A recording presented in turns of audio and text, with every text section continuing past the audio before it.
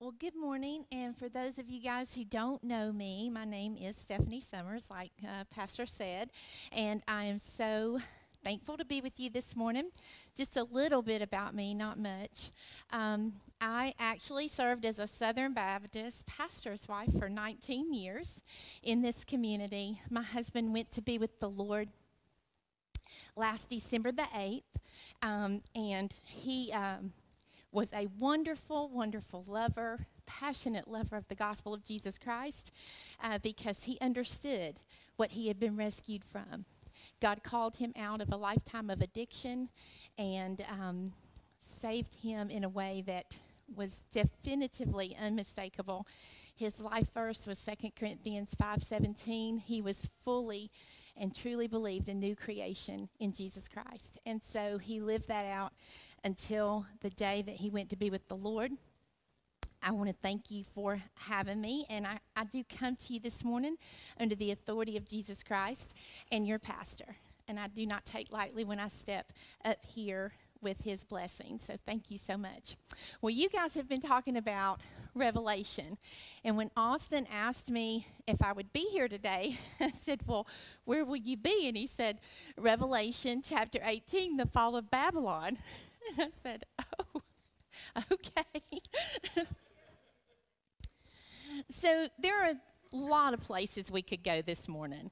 And I certainly do not have the credentials, nor do I have the forewithal to attempt to drag you into the debate of many theologians of where Babylon is exactly today and when and all those things, right? We know the end of the story, that we will be with Jesus in heaven for eternity in the presence of our holy God if we have confessed with our mouth and believed with our heart the Lord Jesus as our Savior. Amen? And so that's what we can know and believe. So I wanted us to continue looking into Revelation in the way that your pastor has by looking for Jesus, seeing the redemptive hand of God through his son, Jesus Christ. So I want to read the scripture, and if you are able, if you'll stand for the reading of God's word, I would appreciate it. If you can't, that's okay too. And let's read Revelation chapter 18. After this, I saw another angel coming down from heaven, having great authority, and the earth was made bright with his glory. And he called out with a mighty voice, Fallen, fallen is Babylon the Great. She has become a dwelling place for demons, a haunt for every unclean spirit, a haunt for every unclean bird, a haunt for every unclean, detestable beast. For all nations have drunk the wine of the passion of her sexual immorality, and the kings of the earth have committed immorality with her, and the merchants of the earth have grown rich from the power of her luxurious living. Then I heard another voice from heaven saying, Come out of her, my people, lest you take part in her sins, lest you share in her plagues. For her sins are heaped high as heaven, and God has remembered her iniquities. Pay her back as she herself has paid back others, and repay her double for her deeds. Mix a double portion for her in the cup she mixed. As she glorified herself and lived in luxury, so give her a little measure of torment and mourning, since in her heart she says, I sit as a queen, I am no widow, and mourning I shall never see. For this reason, her plagues will come in a single day, death and mourning and famine, and she will be burned up with fire. For mighty is the Lord God who has judged her. And the kings of the earth who committed sexual immorality and lived in luxury with her will weep and wail over her when they see the smoke of her burning. They will stand far off in fear of her torment and say, Alas, alas, your great city, you mighty city Babylon, for in a single hour your judgment has come. And the merchants of the earth weep and mourn for her, since no one buys their cargo anymore. Cargo of gold, silver, jewels, pearls, fine linen, purple cloth, silk, scarlet cloth, all kinds of scented wood, all kinds of articles of ivory, all kinds of articles of costly wood, bronze, iron, and marble, cinnamon, spice, incense, myrrh, frankincense, wine, oil, fine flour, wheat, cattle, sheep, horses, and chariots and slaves, that is, human souls. The fruit for which your soul longed has gone from you, and all your delicacies and your splendors are lost to you, never to be found again. The merchants of these wares who gained wealth from her will stand far off in fear of her torment, weeping and mourning aloud. Alas, alas, for the great city that was clothed in fine linen and purple scarlet, adorned with gold, with jewels, and with pearls. For in a single hour all this wealth has been laid waste. And all shipmasters and seafaring men, sailors, and all whose trade is on the sea stood far off and cried out as they saw the smoke of her burning, "What city was like the great city?" And they threw dust on their heads as they wept and mourned, crying out, "Alas, alas, for the great city where all who had ships at sea grew rich by her wealth. For in a single hour she has been laid waste. Rejoice over her, O heaven, and your saints and apostles and prophets, for God has given judgment for you against her." Then a mighty angel stood up, took up a stone like a great millstone and threw it into the sea, saying, "So will Babylon, the great city, be thrown down with violence and will be found no more. And the sound of harpists and musicians, of flute players and trumpeters will be heard in you no more. And a craftsman of any craft will be found in you no more. And the sound of the mill will be heard in you no more. And the light of a lamp will shine in you no more. And the voice of the bridegroom and bride will be heard in you no more. For your merchants were the great ones of the earth, and all nations were deceived by your sorcery. And in her was found the blood of prophets and of saints and all who have been slain on the earth." Father God, we thank you so much for your beautiful word. Father, we do not come today to seek knowledge for the sake of knowledge, Father, but we come today and open our hearts and our ears, God, to hear from your Spirit. Lord, I pray that I would say nothing that is not from you. I pray, God, that I will only speak the words that will cut to the quick our hearts, Father. Bring us, Lord, to repentance this morning so that, Father, you can begin a good work here of revival in your people. So that in these last days, Father, we can carry your gospel to this hurt, dying world. And it's in your name we ask and pray, Jesus. Amen. You may be seated.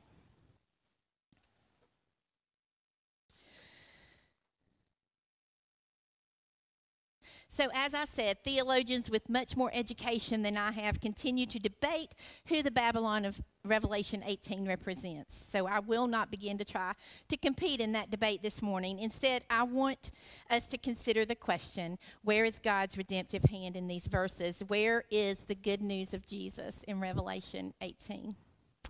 The city of Babylon in the Old Testament was located about 50 miles south of Baghdad along the Euphrates River in the present-day Iraq. The first mention of Babylon in the Bible is in Genesis, and it was a city on the Euphrates River comprised of the descendants of Shem, which was one of Noah's sons. The city of Babylon was becoming self-reliant, with one language, seeking worldwide power by making a name for themselves. Their powerful self-reliance showed their lack of faith in God. And the reason I wanted us to consider the Babylon of the Old Testament as well as the Babylon of the New Testament is because I think we're going to see that we have some things in our culture today in common with them. They said, "Let us build ourselves a city and a tower with its top in the heavens, and let us make a name for ourselves. Otherwise, we shall be scattered abroad upon the face of the whole earth." Genesis 11:4. Well, remember the Lord had said that Adam and Eve were to go forth and to populate the whole world, right? So the whole plan of God was not for everybody to stay in one place, but for them to go. Self-reliance in our modern day culture, according to Merriam-Webster, is reliance on one's efforts and abilities. It has been alluded to roughly in psychological journals as a reliance on internal resources to provide life with meaning and fulfillment. A reliance on internal resources to provide life with meaning and fulfillment. And that was Baumeister, 1987, page 1071. There is no dependence that can be sure, but a dependence upon oneself. That is a quote by John Gay. The only person you are destined to become is the person you decide to be. Ralph Waldo Emerson. Have the courage to follow your heart and intuition. They somehow already know what you truly want to become. Everything else is secondary. Steve Jobs. And we know what the Bible has to say about our heart. It's a liar and a deceiver. Freedom. To ask nothing, to expect nothing, to depend on nothing. Ayn Rand. who wrote The Fountainhead. The Fountainhead is a novel about rational self-interest, a worldview that holds that people are more useful to others when they are looking out for themselves. Rand called her philosophy objectivism, describing its essence as the concept of a man as a heroic being with his own happiness as the moral purpose of life, with productive achievement as his noblest activity, and reason as his only absolute. So, we see not much has changed in our idea of self-reliance. God saw the arrogance and ambition of the people were out of bounds and said, let us go down and confuse their language there so that they will not understand one another's speech. That was in Genesis 11:7. And then the Lord scattered them abroad from there over the face of all the earth, and they left off building the city, and it was called Babel, because there the Lord confused the language of all the earth, and from there the Lord scattered them around over the face of all the earth. That's Genesis 11:8-9. And so while it might appear that God's scattering of all the peoples is a punishment, it was also a means of redemption, because from the beginning, God has always been making a way for us to be reconciled with him and spend eternity with him. Even in the Garden of Eden, he made the first blood sacrifice to cover the shame and nakedness of Adam and Eve. So from the beginning, God has intended people to disperse across the world, to be fruitful and multiply, is what he said, and fill the earth in Genesis 1:28. So by scattering people after the fall of the tower, God put people back on the path, his path, of filling the earth, ultimately resulting in the beautiful array of people and cultures that populate the earth today. If people had completed the tower under a singularity of maliciousness, intent, and social tyranny, with the result that nothing that they propose to do will now be impossible for them, Genesis 11:6. You can only imagine the horrors they would have worked in their pride and in their strength of sin. The scale of evil worked by humanity in the 20th and 21st centuries gives us just a glimpse of what people might do if all things were possible for us without dependence on God. So as the philosopher and author of Crime and Punishment, Dostoevsky, put it, without God and the future life, it means everything is permitted. We see our culture leaning into that everything is permitted idea. And we know that Paul said all things are permissible, but not all things are beneficial, right? So later, Babylon becomes this great city under the rule of Nebuchadnezzar, and it became a symbol of wealth, power, and prosperity in the region, worshiping idols and not the God of Israel. So God allowed the Jews to be taken captive there for 70 years in Babylon because of their disobedience. And the temple that God built by King Solomon and the homes of all the Jews was destroyed. And Babylon's brutality toward Israel would be met with their own destruction by Persia and King Cyrus in 539 BC. This was prophesied in Jeremiah chapter 50 and verse 46. At the noise of the taking of Babylon, the earth is moved and the cry is heard among the nations. So this morning, I want us to take a closer look at the fall of Babylon in John's Revelation and see the clear presence of that gospel thread. God's redemptive work is continuously stitching his word together. So let's consider that angel's declaration in verse 1 of in verse 2 of Revelation chapter 18. It has fallen, Babylon the Great has fallen. And now I want you guys to do me a favor, if you would. I want you to turn to John chapter 19 and verse 30. Because I want us to compare that angelic declaration to the quiet resolve of Christ Jesus on the cross. He said there in John 19:30, it says, when Jesus had received sour wine, he said, "It is finished." Then bowing his head, he gave up his spirit. I can barely say that without crying, to think of what Jesus did for us. It's because of what Jesus accomplished on the cross, all evil will crumble. Every Babylon will fall, and the final wrath of God, where you saw a couple weeks ago in Revelation 16 verse 7, when the seventh angel poured out his bowl into the air, and out of the temple came a loud voice from the throne saying, "It is done." That will be satisfied, and anything that opposes God will fall. So the commonality of the Babylon of the Old Testament and the Babylon of the New Testament is what? Their destruction.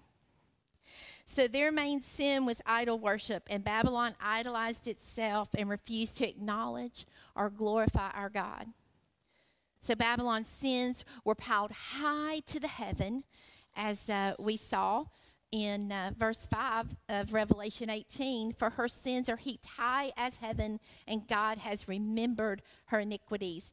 Pay her back as she herself has paid others, and repay her double for her deeds. Mix a double portion for her in the cup that she mixed. God remembered her crimes as he should have. But what about our sins?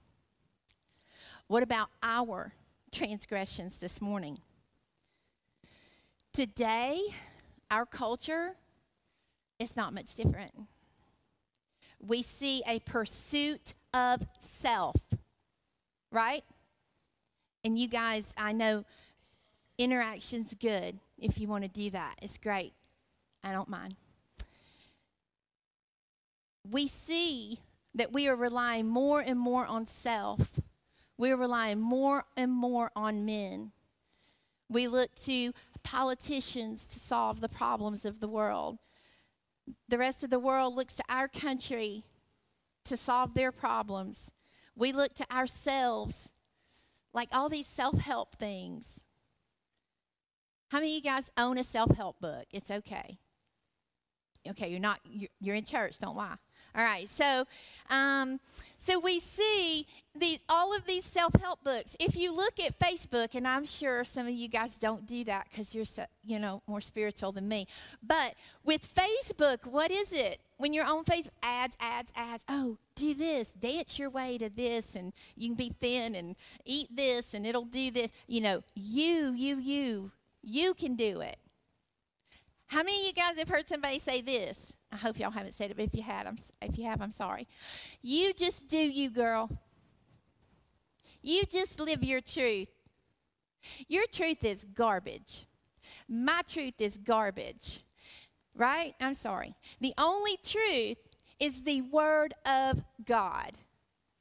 Our heart is a liar and a deceiver. Do not follow your heart. It will lead you to destruction.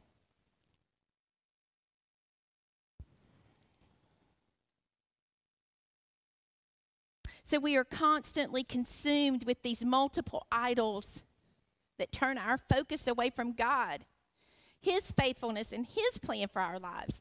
Idol worship leads to immorality when we are so consumed with the worship of other gods instead of the one true God.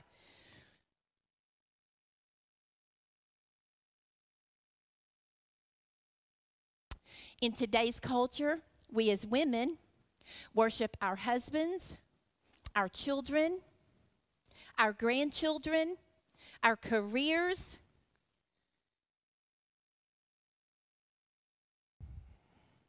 And I get it. I worshiped my husband. I was addicted to my husband. I met him when I was 16. I was out of the will of God, and he was lost as the blue blazes. And we were a pair. We were a hot mess.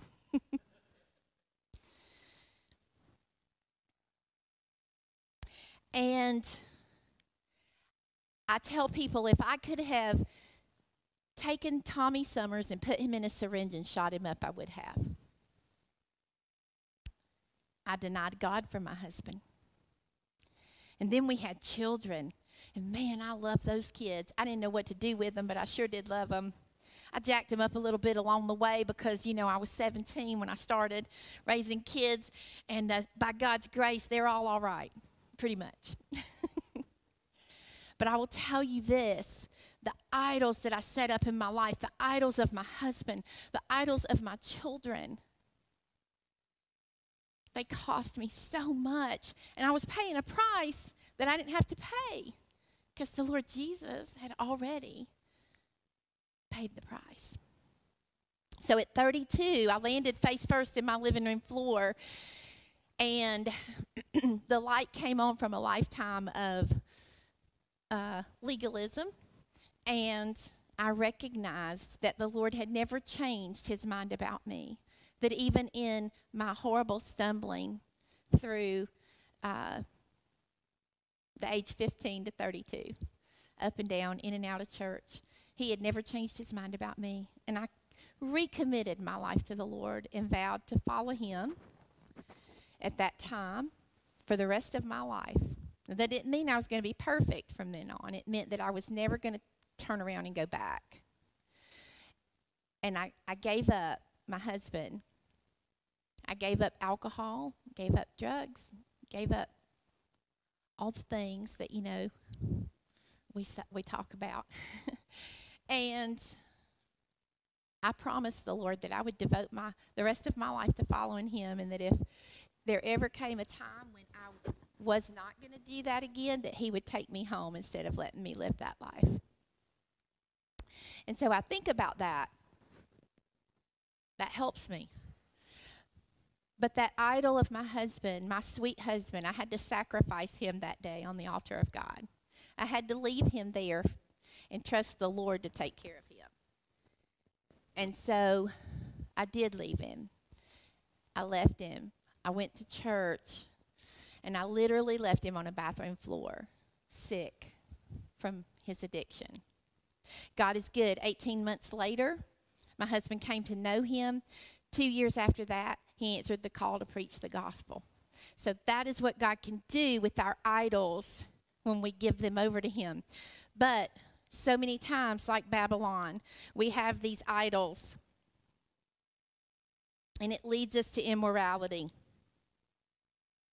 And we will be so consumed with the worship of other gods instead of the one true God. We become obsessed with money, careers, economic status, education, or politics. I've even had people tell me, I'm sorry, I can't serve the Lord because I'm too busy getting an education about him.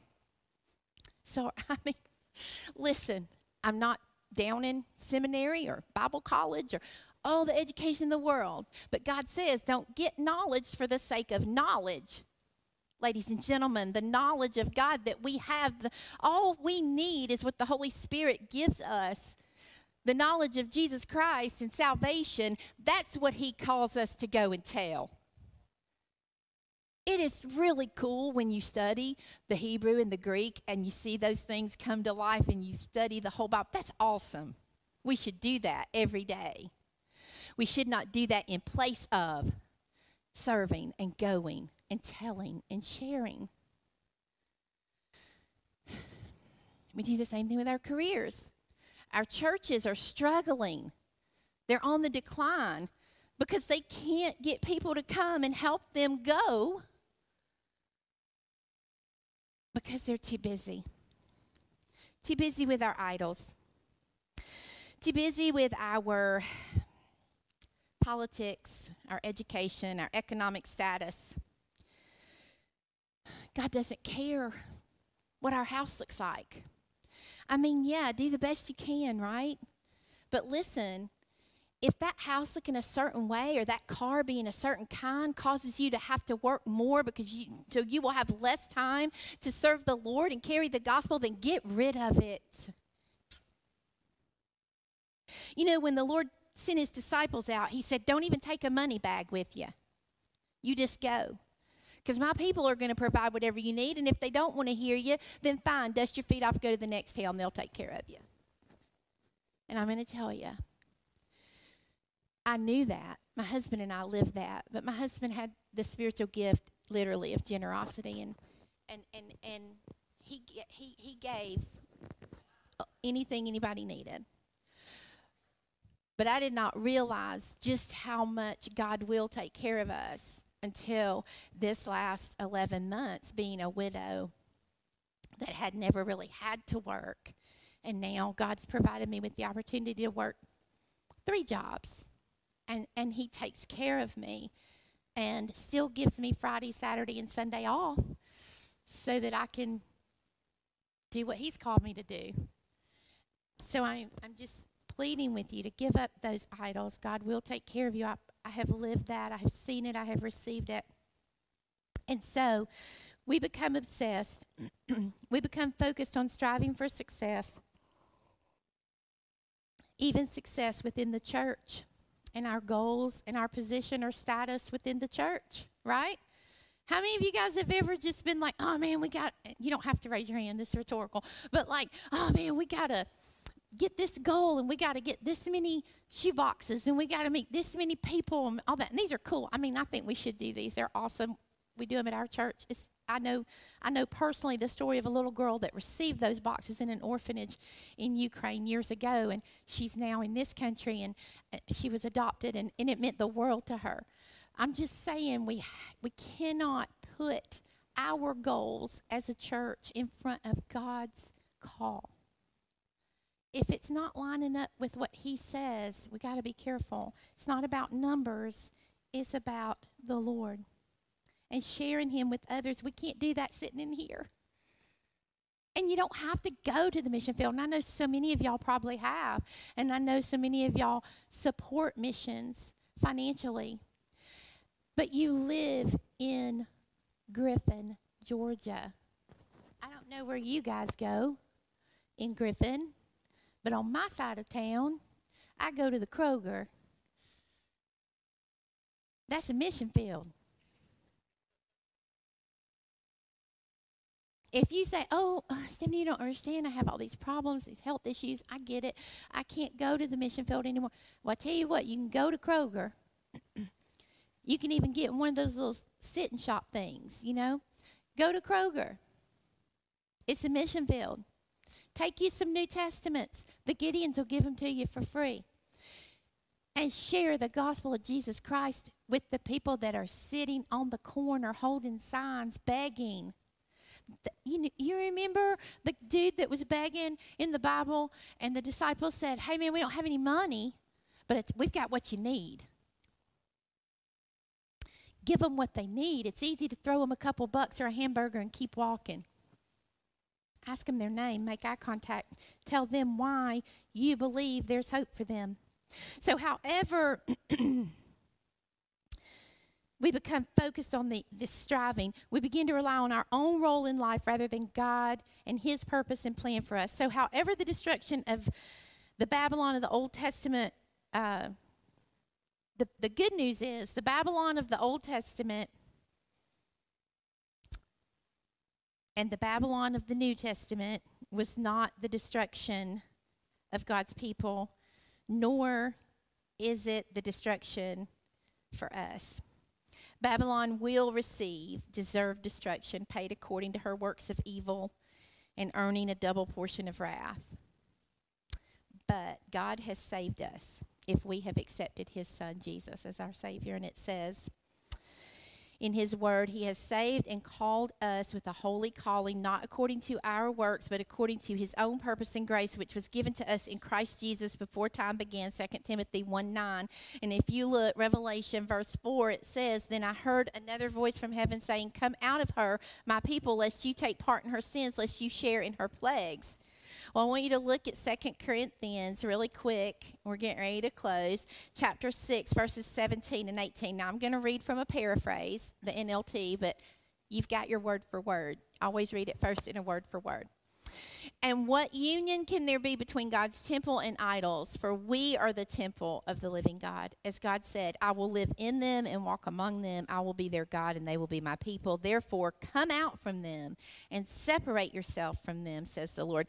Don't touch their filthy things, and I will welcome you, and I will be your father, and you will be my sons and daughters, says the Lord Almighty. Hey guys, the Lord hasn't saved us and called us to be part of this culture. Yes, we need to meet people where they are. And yes, we don't need to hold up picket signs and scream at them about their sins and draw lines with them in the sand. We need to show them the love, the unconditional love of Jesus Christ, while not taking on the culture.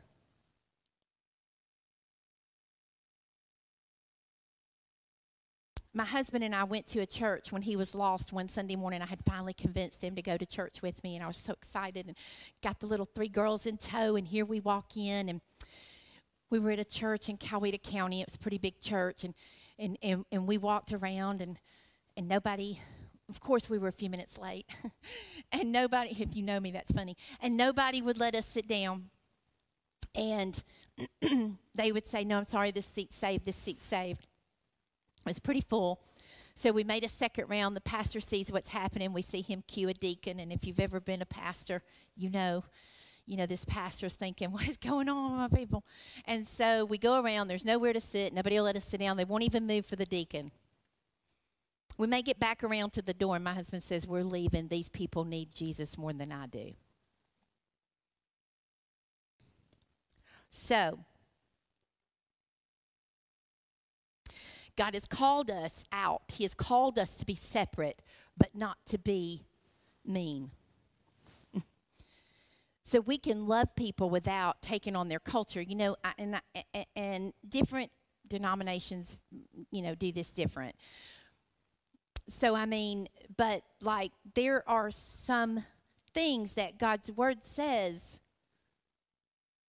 are not pleasing to him, and we can't mix the culture with the word of God and try to entice people with that.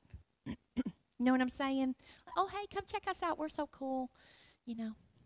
We'll blow off some fog machines and some stuff, and we'll do like a concert, and you guys will feel really good when you leave, but you'll be lost as the blue blazes because we won't tell you anything that's going to help change your life. So anyway, we have to be careful of that. We are to be different. We are to be separate. We are spared because of Christ's work, not punished according to our own. Hallelujah. And salvation is not based on self-reliance, but our surrender to God by the acceptance of salvation through Jesus Christ, becoming totally reliant on Jesus, not us. Not your bank account. Not your spouse. Because let me tell you something. Spouses die. No matter how much they love us. They do. And if my reliance is completely on my spouse, guess what happens to me? I am not standing up here this morning. It is by God's grace that I am able to stand before you this morning. It is his spirit that holds me upright and gets me off the floor. If I depend on my kids, what do kids do? They leave. They move away. They do horrible things. They marry boys. If they're girls, preferably. But, and vice versa. Now, God certainly could have wiped me out forever. I deserved it. We all do. But instead, he has rebuilt my life on the precious cornerstone of his grace. God will not and does not remember my sins or your sins when we are washed clean by the blood of the Lamb. He says in his word, for I will forgive their wrongdoing and I will never again remember their sins, in Hebrews 8:12. Wicked Babylon is a picture of the enemy's schemes and seemingly secure in his triumph, fortified by the forces of darkness for a fleeting moment. 2, he appears untouchable, but he is not. I don't care what's on the news. He does not win. He has not won. The enemy has fallen. He is a fallen enemy. And we are to call it out in a mighty voice. Revelation 17a says, for in a single hour of all his wealth has been laid to waste. The enemy will be, he already has been, laid to waste. This is God's work for us against Satan. Satan became a defeated foe. In a moment, with the flash of an angel, the stone rolled away and evil crumbled, and God's plan for our redemption could not be stopped. Not then, not now, and not ever. Ladies and gentlemen, the world may weep and mourn when evil crumbles, but heaven will always rejoice. Our God is a God who triumphs over evil, and he redeems us with his glory.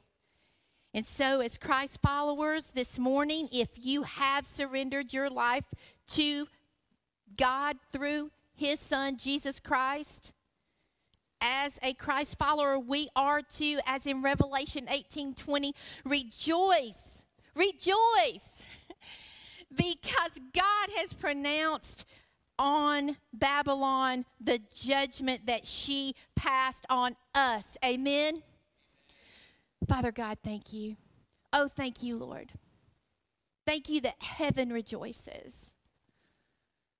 Because, Lord, we know that the victory is already won. Lord, when we watch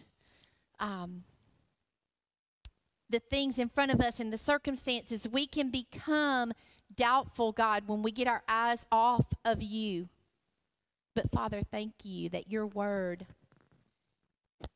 is your continuous encouragement to us that it is finished. You finished the work on the cross. It is not of us. Satan is defeated. Heaven rejoices. Amen.